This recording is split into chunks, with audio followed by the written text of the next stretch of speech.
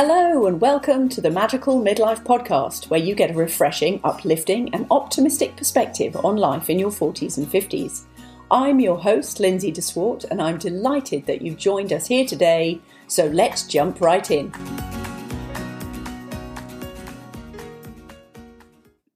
Hello, and welcome back. It's Lindsay here today, and I am delighted because today's guest is a very old friend of mine. And I don't mean that she's very old, but I mean our friendship's very old. Amber Sandquist, who is our guest today, is, funnily enough, we met at language school in Sweden 25 years ago, which is a bit of a shocker, isn't it, Amber? It is, totally. It's crazy. Indeed, and we've reconnected, and Amber has been traveling such an interesting journey and now has some conflict about calling herself an artist, although when you hear her story, you're going to challenge why she challenges herself calling herself an artist, because she is so most definitely an artist.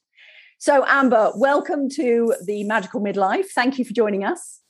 Oh, thanks for having me, Lindsay. It's an honour. Oh, it's just so lovely to reconnect and to chat with you. So today I'm going to grill you, okay? I'm going to grill you about everything that's happened and all of your world travels because they really sound so exciting. All right. So tell us about where you're from originally and where it all started. Okay. So I am from Melbourne in Australia. I'm currently living in Los Angeles with my husband and my two kids. So my husband's Swedish and he's a filmmaker. And my kids were born, one was born here, one was born in Melbourne. And we have lived in Los Angeles for the most part of the last 18 years, I would say. We flew back for a couple of years to have Scarlett there, my youngest, in Australia when there was a writer's strike. And then we came back a few years later after we got a green card. And we actually attempted to move back home 6 months ago to Australia and didn't really succeed. So we came back 6 weeks ago. Moving during a pandemic probably wasn't the best idea I've ever had, but we gave it a shot. And, I think we have some unfinished business here in LA. So I'll tell you more about that. But this is where our work is right now. And this is where the kids really have their foundation. So, yeah, it was a difficult decision to come back and to go. So now we're back for who knows how long. Fair enough. Okay. Nothing is permanent. Yep. That's what I always tell people. Nothing is permanent. Exactly. So I'm going to ask you to wind it back a little bit because when we met, the next step, once we both parted company, when we both moved away from Sweden, or I said, I can't remember which of us moved first, but anyway, when we moved away from Sweden, and then the next step, I think, did you go off to do makeup artist work? I did.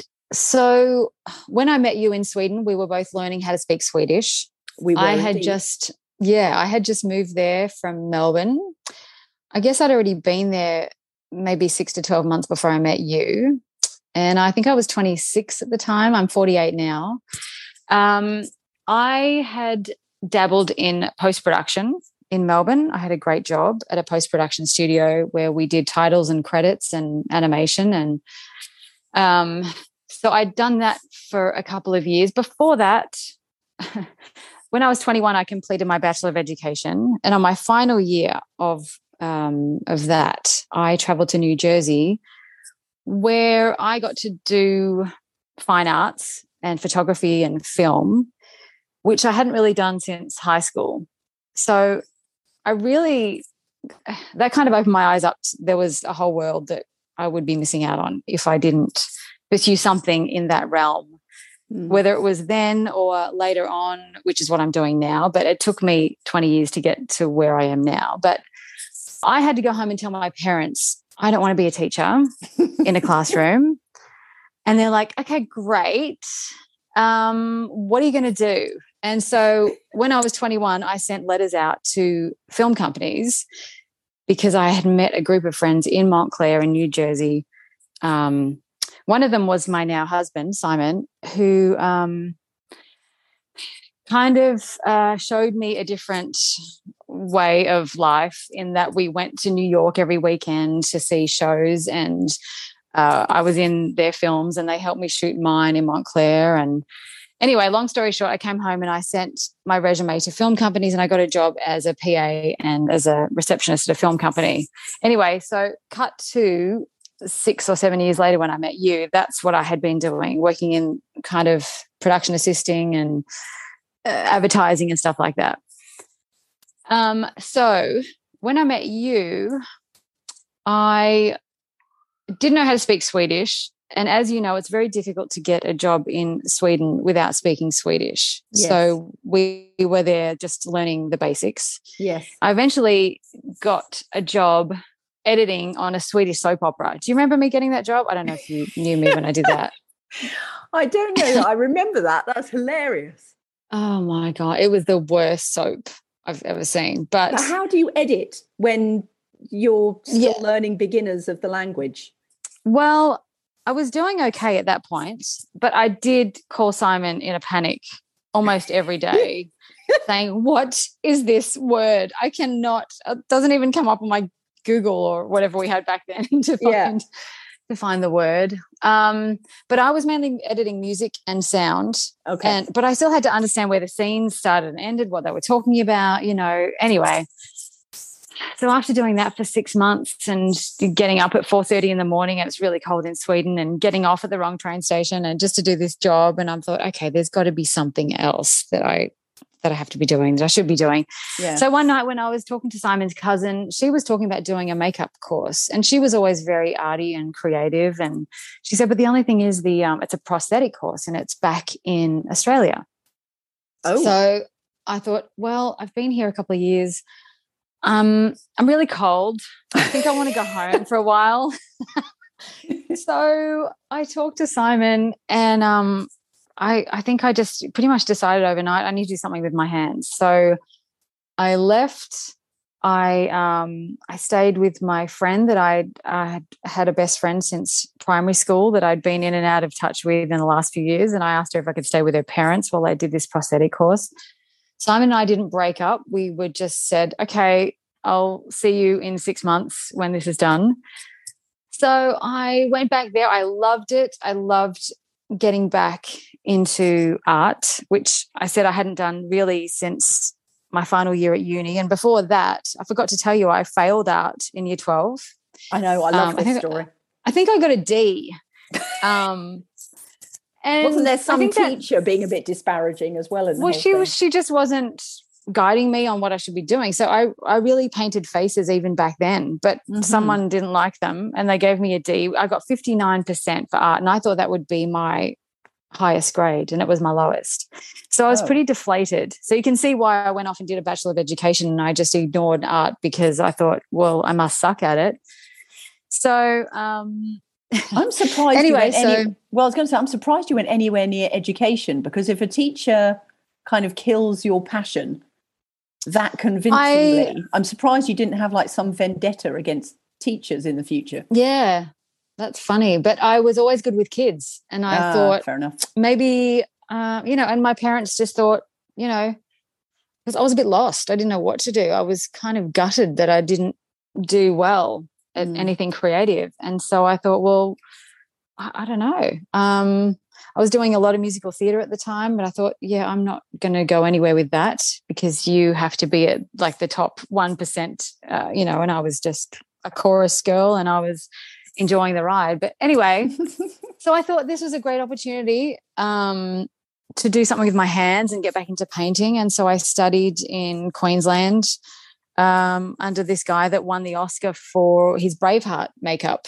Oh, wow, cool. Yeah, he was a really cool teacher, and I don't think it's there anymore, but it was really awesome. And I met some girls that I'm still friends with now, and I guess I was 28, 29 when I did that.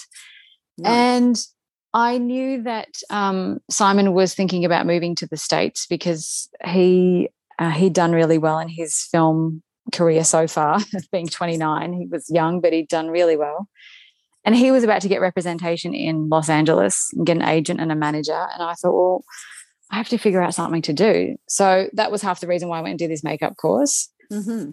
Anyway, the year after, we ended up moving to LA straight after we got married. We decided to get married, and we're married in a few months after my makeup course, and moved here. And I got started on student films and did the crappiest shoots ever.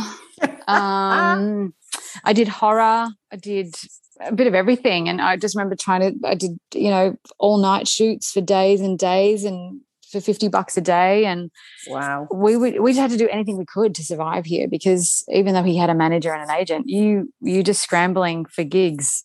Wow. It's an expensive town to be in. Yeah. And we knew 2 other people here.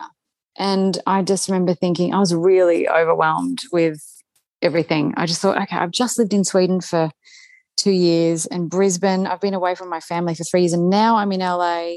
Don't know anyone. Okay, I've just got to go and get work as much as I can. So that was kind of chapter 2, after being in Melbourne and Sweden and then here. And I guess I did makeup for a while. I did it. I ended up doing a lot of corporate shoots, headshot makeup, because that's what paid the bills the most. Yeah, fair enough. I did lots of sketchy jobs that got me walking to my car in, East LA at 4 a.m, which I should not have done. When I look back, my kids will never do that. Because, they might, but I not that you'll know about anyway.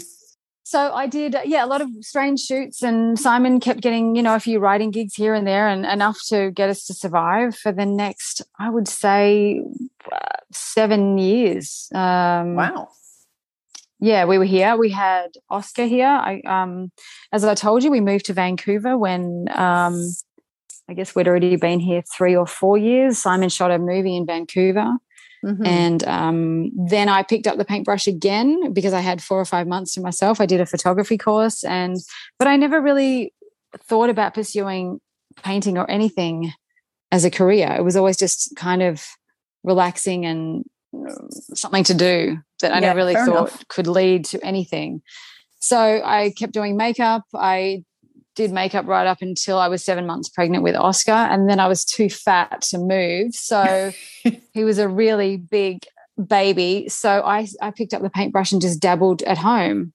And again, leading to nothing. I just hung a few around my house, and everyone's like, oh, I didn't know you painted. I'm like, oh, yeah, no, it's just something I do. I don't know. I did it when I was younger, and still having that art teacher in my head going, this sucks, you suck. Oh God, that's terrible. Yeah, I know. But makeup's been a steady gig that has got me through,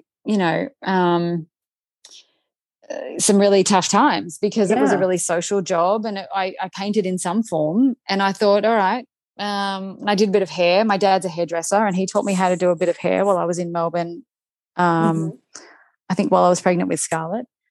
So, that basically got us through the last 15 years until almost COVID hit, a couple of years before COVID. So I don't know whether I've answered your question. Well, I probably have in more ways than one. Well, I tell you what, I mean, this is just fascinating, because so many people think, oh, Hollywood lifestyle and Los Angeles, it must be so glamorous and all the rest of it. And clearly that might not be the case. Not when you're just starting out. No way. And you're in your late 20s, and it was fantastic, but I didn't know what to expect. And we were just going from month to month, really. It was we didn't know what we had up against us when we got here. And, we didn't have a green card when we got here. We had his visa. And I was just doing some cash in hand jobs. And so I couldn't really even get a makeup job on a TV show, because I had to kind of lay low. So, and making friends on film sets, people think it's easy. It's really not, because you see only a certain amount of people for that 7 days, and then you move on, and then you do a photo shoot, and then you move on, and then you do headshots. And then, so I didn't really make decent friends until I had kids, because of course, as you know, you join a yoga class and you make mummy and me friends, and so that's when I really started to enjoy LA. I have to say, before that, I dreaded coming back. Every time I left Australia, I'm like, oh God, we have to land here again, and oh, it's so gross. And Yeah. So, I mean, perception is everything. Now I love it for different reasons. I like the pockets of the creative people, and I love that people understand the freelance lifestyle here. And I love that my friends are sometimes in the same position of having husbands who are not always around and are on different jobs in different countries. And there's comfort in knowing that that's normalized in a way. And you don't feel like you have to conform to a certain way of life when you have friends in your community that go, oh, cool. All right, yeah, Simon's off editing this, or you're off painting a mural for 3 days, or So, but I have to say, it's taken me a long time to really love being here, and it's not for everyone. That's for sure. It is a concrete jungle, but there are pockets of magic that you just find, usually by meeting the right people or being in the right situations, and that. It's about the people for me, and it's about being able to be creative. So, so what have you learned about yourself? Because there are obviously so many times, as you say, you were going month to month, you were in a place that, certainly a lot of times doesn't sound like it felt like home or was an easy life. So what did you learn about yourself in the process? I think you have to have endurance, and you have to believe that your passion will eventually bring you to a place that you can actually make a living if you love it enough. Yeah. And Simon is such a good example of that, because he's editing day after day other people's projects, but he's always wanted to go back to shooting his own movies, which he hasn't done for a while, because you fall into a pattern of earning money for your family and being that responsible adult and getting that paycheck. And even though he's working in the realm of what he wants to do, leaving for Australia has forced him into doing what he loves doing. He went to do a shoot in Sweden while we went to Australia, and he's getting back into being on set, which is really good. But even when he was editing, he would get up at 5 every day to work on his own scripts and stuff. So watching someone like that is a great example for me and the kids when I'm being really lazy. But but I think right now I've come to a place where I have to acknowledge that, yes, I am a full-time artist and a painter, and everything that I've done in my life has somehow led me to this amazing, lifestyle of being able to create paintings and pieces on clothing. And I haven't really told you what I do on this podcast yet, but yeah. I want to ask about that, because the stuff that you do, that's how we reconnected, because I saw the work that you were doing. I saw it on social media, and because that was a side of you I never knew, I was like, holy cow, has this lady reinvented herself? And as it happens, you haven't reinvented yourself. You kind of just let yourself out. Yes, exactly. And, it happened on a shoot one day when I had been driving an hour and a half to get there in Newport Beach. And I was working on a job that I just kept wiping sweat and reapplying the same lipstick on this person that was just giving me a hard time all day. Oh. And I was just like, on the way home, I was like, there has to be something else than this. There really has to be something else. So I think I saw some jackets with some paintings on the back. And I thought, that can't be that hard. It cannot be that hard. And they were overly priced, like $500, $600, $700, $800. And they were really cool and really amazing. And I just thought to myself, I have to do something. I have to do something. So I think I spoke to my friend about it, and I said to her, you know what, I'm just going to get a jacket out of my closet tonight. I'm going to paint it. And I don't even know what it is. Cool. So I got a denim jacket, because I love denim. I got a denim jacket out of my cupboard, a cheap one, in case I stuffed it up. And I painted something on the back. I think it was just a pair of lips or something. And at midnight, I texted her the painting, and she was like, "Oh my God, that's amazing! You need to start selling this." And I'm like, "Calm down. It's not anything great, but I wanted to send it to you because you made me accountable and you told me to send you a picture, so I did." And that started a whole new level of excitement that I thought, right, okay, I'm going to wear this and see if I get any reaction from anyone. Mm-hmm. So I think I wore it to drop off the next week. And I got an order straight away. Oh, to drop off at school? I drop off at school, that I dropped my kids off, and I hung out and talked to the mums there. And, within a day or two, I think I had maybe 2 or 3 orders on denim jackets. And I thought, okay. Cool. And then it kind of just spiraled a little bit from there. And that was 2018 or 19. Mm-hmm. So it was a couple of years before COVID hit, and I was kind of just testing the waters, but I still didn't think this would lead to anything. I just thought, well, this is a good little hobby. Yeah. And then my friend, she used to sell jewelry. So she said, look, why don't we do a street fair together, and I'll do my jewelry and you put your jackets up and some of your paintings. And I'd had a few paintings laying around, and I thought, okay, well, it's a good test to see what, if I even have an audience.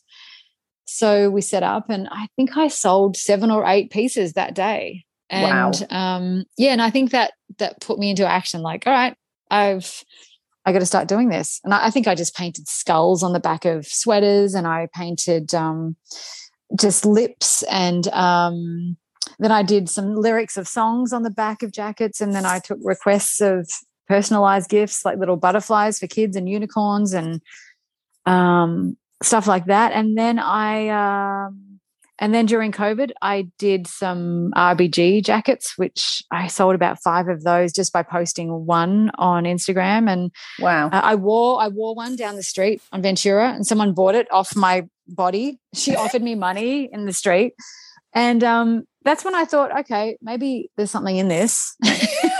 I'm a slow learner, Lindsay. I'm a slow learner. So seriously, I love that story. Yeah. So then I started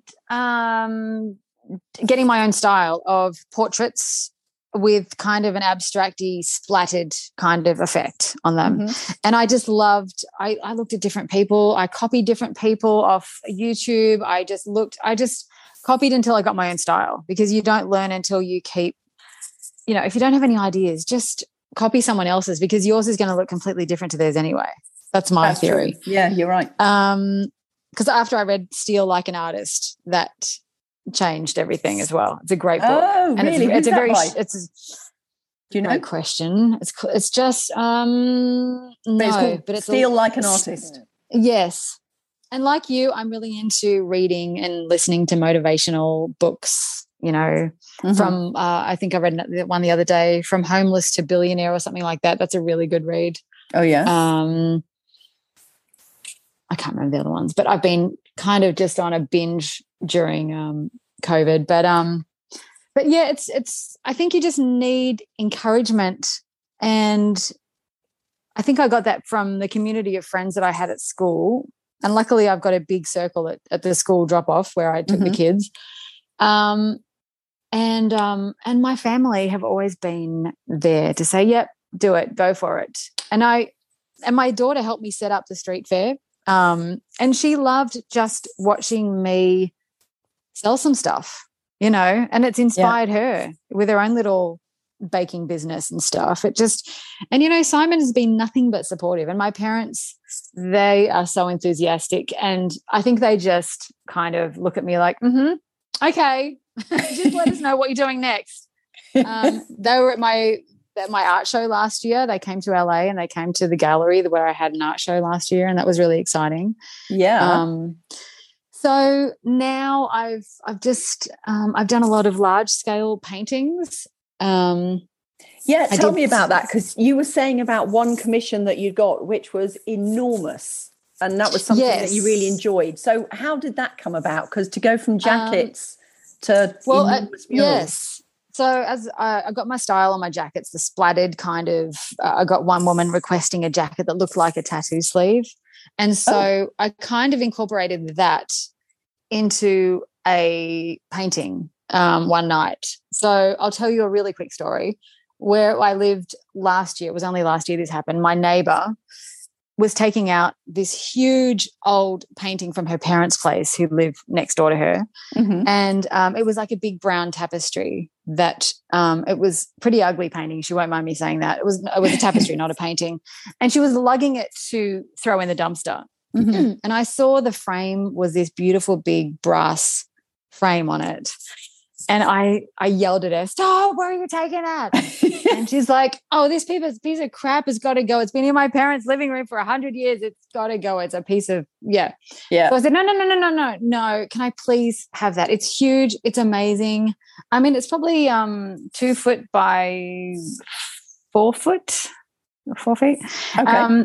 So anyway, I made her lug it with me back up the stairs to my apartment, and Simon was like, "What are you going to do with that?" I said, "I don't know, but there's something underneath and I need to figure it out because the frame is too beautiful."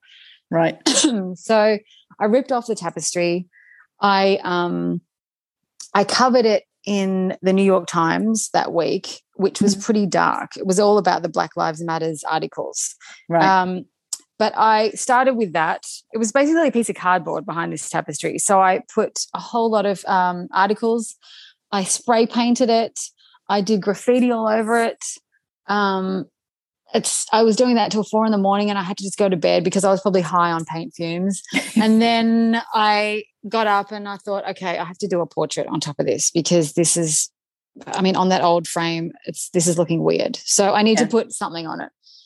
So I found a black and white photo of Dolly Parton, who I've always loved. Yeah. And I did an outline of her face over the top of the graffiti. And I think that's when I started to get a really cool style because I did this in the next night and I worked again till 4 a.m. and I got up and I thought, I don't know what I've done, but this is really cool. Mm-hmm. So I put it on Instagram and all of a sudden that blew up. Because you've got a lot of Dolly fans out there. Plus, it's just a really cool. It's just a graffiti mixed with a portrait type of style. But anyway, so it sat there for 2 months, and I thought, I don't know what I'm going to do with that. It's too big to hang anywhere. I don't know what to do. So it sat there for a while until Scarlett said to me, "You know, our librarian at school is best friends with Dolly Parton."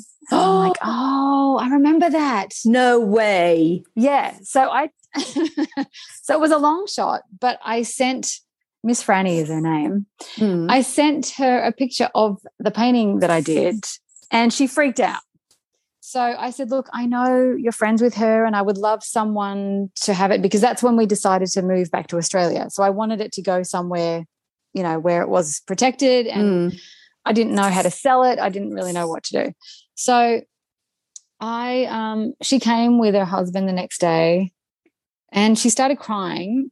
I don't know whether she was crying because she was happy to be out of her house during COVID or whether she was really happy to see the painting. But anyway, she said, "Oh my God, I've got to show Dolly. She's going to love this." And I just thought, really? I don't know whether she knows Dolly. Maybe she's just making me feel better.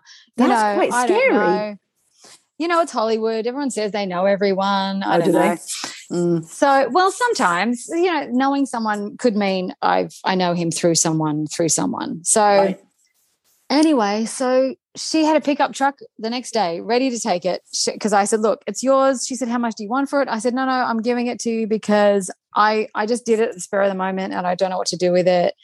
And I want someone that I know to have it, to know that she might see it one day. If she does, that would be great. So she took it home and then she was just so thrilled. And she said, "I'm going to make sure she sees it." And anyway, I'd not forgotten about it, but I went to Australia and we moved there. We moved all of our stuff. We packed up everything. We moved there. This was just 6 months ago. And I got a text at 4 a.m. saying, she said, "I sent the painting to Dolly and she loved it and she wants to know the backstory behind it." And so I sent her an email. And when I came back here, I said, "So when am I going to come and see this painting in your house?" And she said, "Well, I'm getting the room repainted. I'm getting a new couch and I'm decorating this whole room around this painting. So when I unveil it, I will invite you over. Wow. I wanted to add, by the way, I need to meet Dolly Parton. So could you just throw that in the mix? So I'll just got to keep pressuring her. But I figure you have to put stuff out into the universe and don't expect anything back. And I feel like stuff like that, I feel like people need to just stop thinking about the money so much, as it was an experiment that I did, and I probably could have charged her money for it and she probably would have paid, but I was happy for someone who actually knew her to have it, because from that painting I got 3 more commissions just from Instagram. Wow. And so I got a couple more. No, I got one of Marilyn, and I did a couple of others. Can't remember what they were, but then when I went to Melbourne, I think just posting my videos of me drawing eyeballs and stuff like that, which I do very randomly. But a friend in Melbourne, after not talking to her for 15, 20 years, commissioned me to do a massive Kate Moss for her bedroom. And also a friend from school commissioned me to do a Deborah Harry for her front entrance. She just bought a house. Wow. So, and I also sold an Audrey Hepburn while I was in Melbourne as well. And, all of that, selling those paintings got me back here, surprisingly enough. And I do believe that you have to put things out into the universe to, just to say them out loud. Like, I need this to happen. Or if I'm going to have a goal, I need to put every single thing into it to make it happen, and something else will happen from that. You know what I mean? Yeah. I can't just think, well, I've got to earn that to pay the rent, because that will come. And I know everyone probably knows that, but I really do think if you love something enough and you just keep doing it and get excited about it, and I don't know, I'm just happy that my kids have seen me do this, because they've seen me do it in my mid-40s, and it's a weird thing to do. It's not a huge switch from painting someone's face to painting a wall, but it kind of is when you make it your own business and you're doing it for home. I guess it kind of is, yeah. Yeah, and your lounge room is just covered in paintings, and they're trying to eat dinner next to all your paints and stuff like that, In the beginning, you don't have a studio, and I've come back and I still don't have one now. So I just have to make do with what I've got and figure it out along the way. So we will see what happens next. But I think I've inspired them, which is good. But, having a supportive family obviously has helped. Yeah, 1,000%. Absolutely. So I do have a question for you, though, because normally I say, what do you still want to do? Mm-hmm. So is there anything in particular that you're particularly inspired to do at the moment? It's your next thing. What is, are you happy to share it, or is it top secret? Yes. No, I spoke to a friend a couple of days ago, and she's an actress, and she also sells makeup on the side, because during COVID she couldn't go and get an acting job. Yeah. And she was the one that said to me, dude, you should be putting your drawing and painting videos on YouTube. And I know everyone's got a YouTube channel, but also I know that for instructional painting and stuff, this could be a good thing for me to do. So I'm going to go down that path, because I love shooting time-lapsed, painting and drawing and that kind of stuff. I mean, the amount of people that have asked me for a time-lapse drawing of an eye or an ear or a nose or a mouth, something that I really take for granted because I've drawn them a lot. Yeah. And they're really hard to draw. So if you but even abstract paintings and, portrait paintings and stuff, that's how I learned. So if I can inspire other people to learn from my mistakes, I think I have to switch from putting them up on Instagram, where, I can't make any money doing that. I need to start branching out a little bit. I don't particularly love talking to the camera, but on that platform, I think I'm going to have to a little bit. But yeah, I would love to even host painting classes at home for adults. But yeah, I'm thinking about a lot of stuff, even art therapy for kids I've thought about. But then again, you need a space to do it. So I'm trying to work within the boundaries that I've got at home right now. Wow. Yeah. Okay, so I do have a final question for you, because I know we're on school pickup timing and all that sort of thing. It's all good. Because that's what we do as mums. Yes. My question for you is, when we started the conversation and you'd said about, well, you know, and I said, well, how do you want me to introduce you? And you said, well, you know, I'm kind of might be an artist. What is there in there about your story that you would doubt that actually you're an artist and a painter?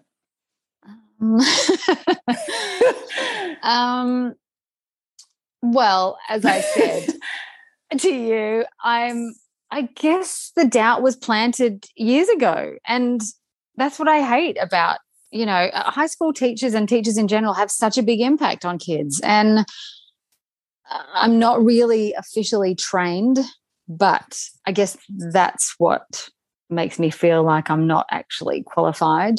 But the years of experience I know has qualified me. But I feel like I have so much to do and I have so much to learn. But I know what you're saying.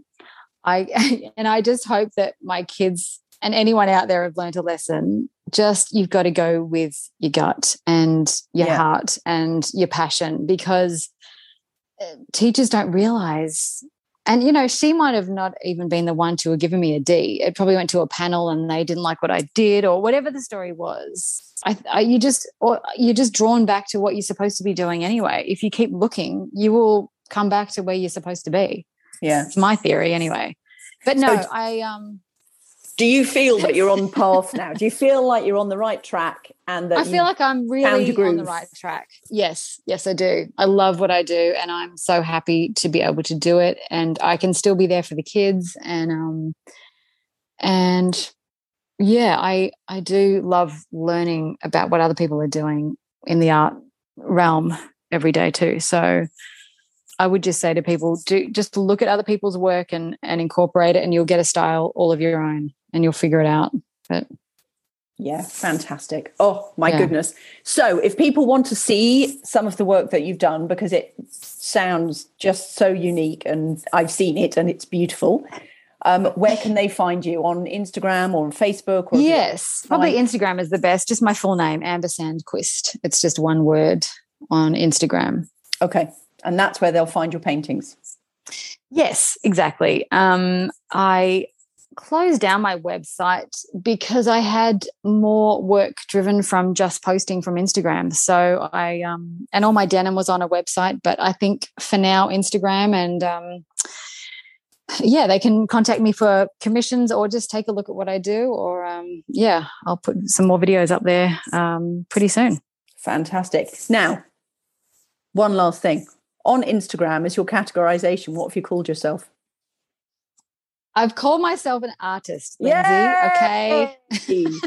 Yay! I love that. I'm trying not to cringe. It's great. I'm trying to get you to say it out loud so many times so that you actually start to believe it yourself. Fine. I'm going to hang up now. I'm getting sweaty talking about it. Oh, bless your heart. So, Amber, thank you so much for being with us today. And it's just... Thank you. Oh, it's glorious to catch up again. And I know. It's the beginning of something new, Lindsay. And I'm so happy for you. I'm so happy this has taken off for you. I'm thrilled for you. Thank you. And thank you for being a part of it. Anytime, my love. All right. Well, take care of yourself. And you. Thanks for listening to today's episode. If you've enjoyed the conversation, please come and leave a review. If you go to the Apple Podcasts app and scroll down to the bottom of the podcast page, and then you'll find the ratings and review section. Please invite your friends to come and listen by sharing the link. And you can join the conversation and let me know who you'd like to hear interviewed and what topics you'd like discussed over at Facebook on the Magical Midlife group. You can also find me on Instagram at Lindsay de Swart, where the conversation will also continue. I can't wait to see you on the next episode. And once again, keep living your magical midlife.